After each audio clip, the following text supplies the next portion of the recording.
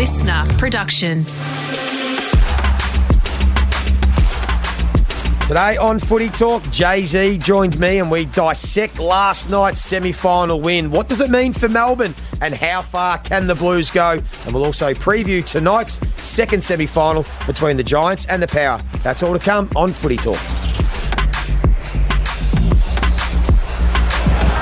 You're listening to Footy Talk on this Saturday morning, the day after the Blues are in a preliminary final. Jay-Z Clark joins me. Jay-Z, what a semi-final. How good is footy? How good was that? Still don't know how Carlton won that game, but they are going to the Gabba next week to take on the Brisbane Lions in a preliminary final. Absolutely extraordinary. I'm still emotional, Joey. I get emotional. I still got goosebumps about the result last night for both clubs. Sometimes I can get overly excited, and you bring me back to earth and you ground me and you're important in that.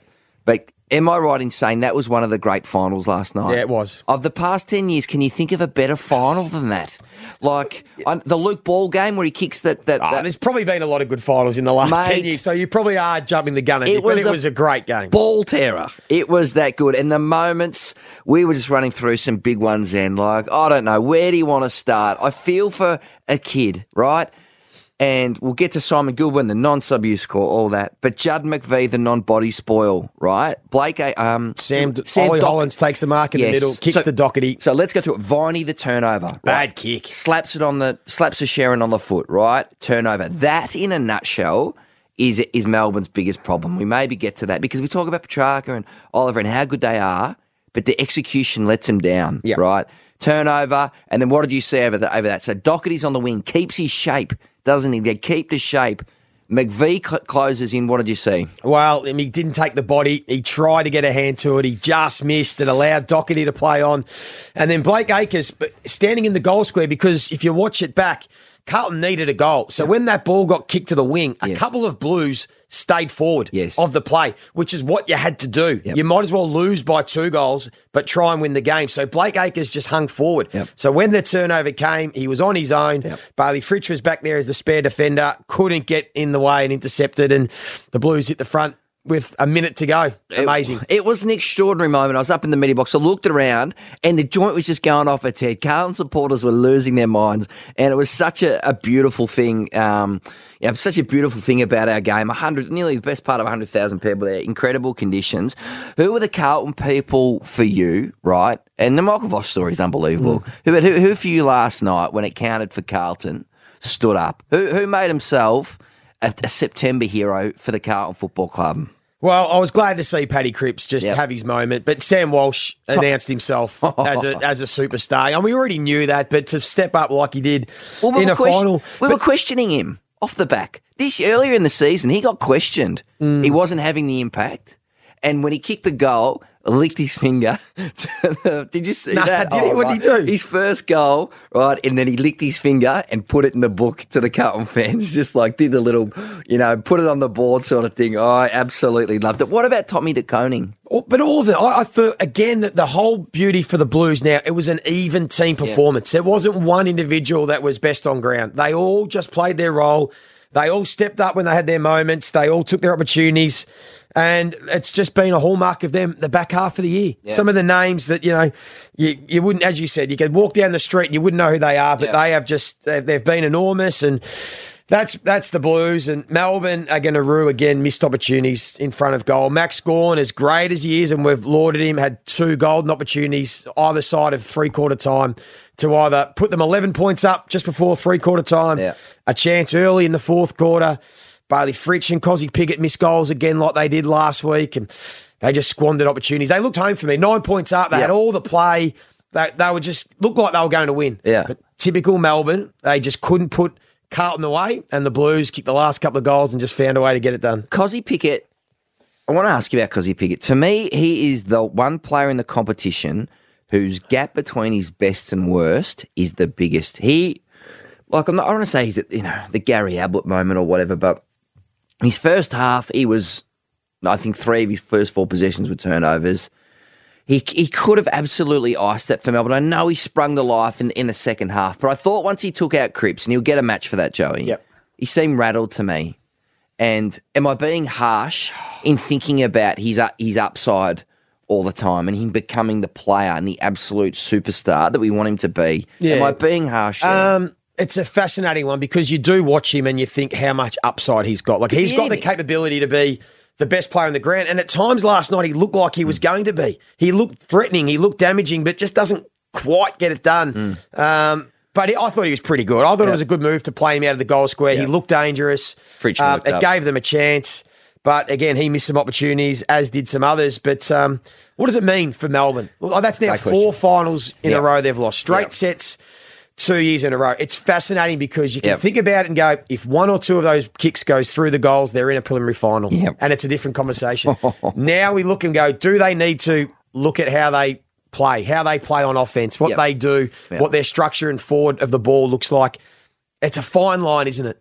Personnel cost them, right? Because you think how they could have had Jake Melksham. They would have loved Luke Jackson out there, right? And then Tommy McDonald plays coming off 4 months break. They didn't have the quality ahead of the ball. They would have loved Harrison Petty. Any target forward, basically. Tommy McDonald's had the 2 worst final series I think I've ever seen. Like, the poor fella just couldn't get near it, right? So how deep do they go? How far do they peel back? I reckon they've got to review and assess this as forensically as anything. I spoke to Jake Lever in the rooms after the game, and the question is, you won the flag in 2021, right? And every team in the competition said, how are we going to contain the power and brilliance of this midfield? Look at the Great Wall of China in the back half. They got Cozzy Pickett forward. They're set up for a premiership dynasty, and then they lose their next 4 finals, right? So did they get complacent? Were their bellies full? Were they ruthless enough? I know they were undisciplined last night, but has this football club, is it in danger of wasting this generational opportunity that it has got? Now, and do you know what Jake Lever said? He said, well, we've got to ask ourselves whether we thought it had come too easy. And that, I think, is going to be some uncomfortable questions over the next couple of weeks. What do you think? I think it's quite dramatic because we're talking again that they could have easily have won last night and be in a preliminary final. And it's not a conversation about their bellies are full. Are they complacent? Are they? It's sometimes you've just got to take your chances, and they haven't been able to do it. But it's a common theme now. So what is taking your chances? And if it's consistently not taking your chances, what can you do about it? That's the hard part.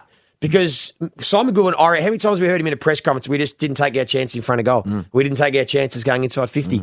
Is that all it is? Or is there more to it? It's going to be interesting to see how they review this offseason. Melbourne fans have watched this movie so many times before. They get the ball forward, they can't execute, they don't capitalise in the moment. So I wonder, and Melbourne fans were saying this 12 months ago, did they need a second ruckman or just did they need another key forward?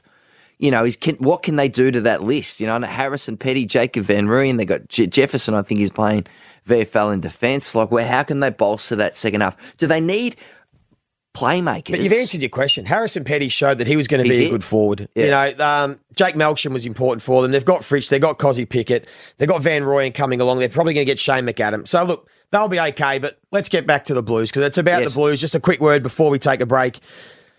How far can they go? Can they continue this momentum and this wave and try and find a way to upset Brisbane at the Gabba, the juggernaut that is Brisbane, or is this probably the point where it's been a great ride, but it's going to be a tough ask? Brisbane are going to be the team to beat. They start favourite, but I think Carlton go in hungry and excited, and they ride this wave of momentum. Michael Voss is going to get them arm in arm before they run out to the ground and go, boys, why not us? Let's keep going. You said it, Joey. Contest and defence. They've also got the best forward in the game in Charlie Curnow. That's why at the start of the season we said this is Carlton's year, and then they recovered from their stumbling start. It's been the story of the season, to be honest, this Carlton comeback, and it has been incredible. You take your hat off to Michael Voss because the blowtorch was on him, turned up to 10 mid-season. They went into that game against Gold Coast at the MCG and they won. And he's got him in the palm of his hands at the moment. And credit to the players for sticking with him as well. They could have easily have thought, is Voss the right person? They stuck fat. They all stuck fat as a club. So well done to them. And they are into a preliminary final. My God, how good is it going to be? And just for a minute, you start thinking, imagine a Collingwood-Carlton grand final. I know it's a bit far ahead, but My word, would the town go nuts. Hey, we'll take our first break. We're going to have a quick look at the other preliminary final and just some other news to come out of the weekend. But this is Footy Talk. If you are listening on Spotify or Apple Podcasts, please hit the like button and leave us a review.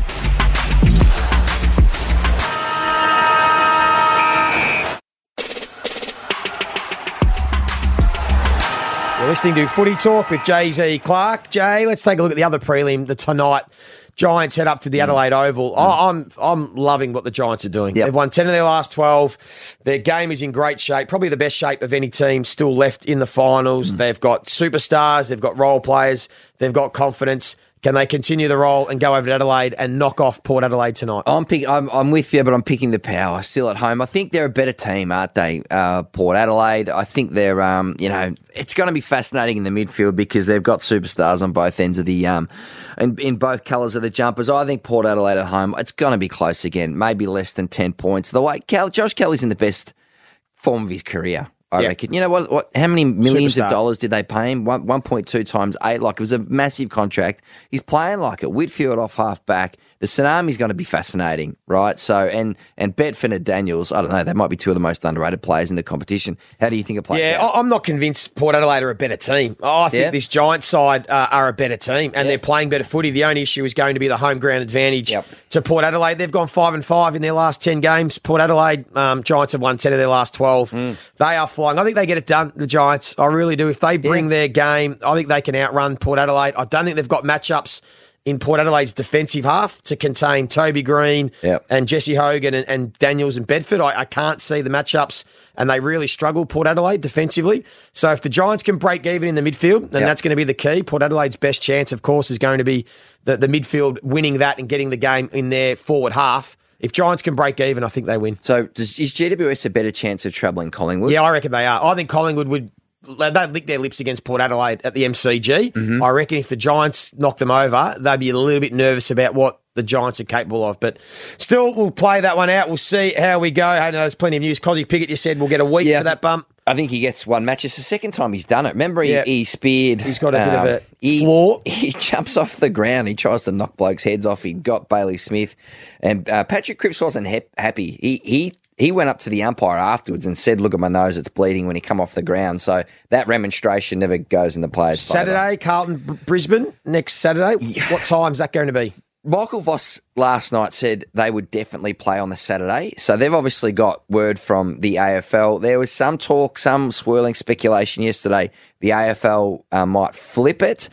I think broadly the clubs are expecting Collingwood Friday night, Brisbane, Carlton on the Saturday twilight, which will be absolute blockbuster preliminary final weekend. And you catch up with your Saints every preliminary final weekend, your tight-knit group. Yes, we are. You'll be looking forward to Next that. Friday we're going to have a catch-up. Hey, what is going to be the headline to come out of this weekend? What's it going to be Monday morning? What are we all going to be talking about? Yes, that's a great question, Joey. I think it's going to be a Collingwood Brisbane grand final. I think they're in the box seat. I think it proceeds from here along those lines. It's going to be a reignition of those famous grand finals from 20 years ago. So I think that is where we are headed in the premiership. Decide what you got. I think the story will be Michael Voss heading back to Brisbane. Yes. The Carlton coach going up against his old side, the side that sacked him as a coach. Yep.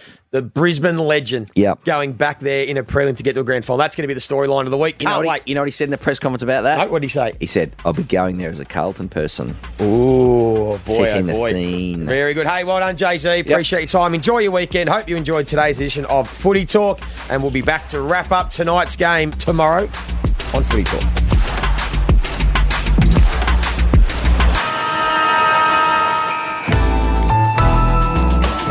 Listener.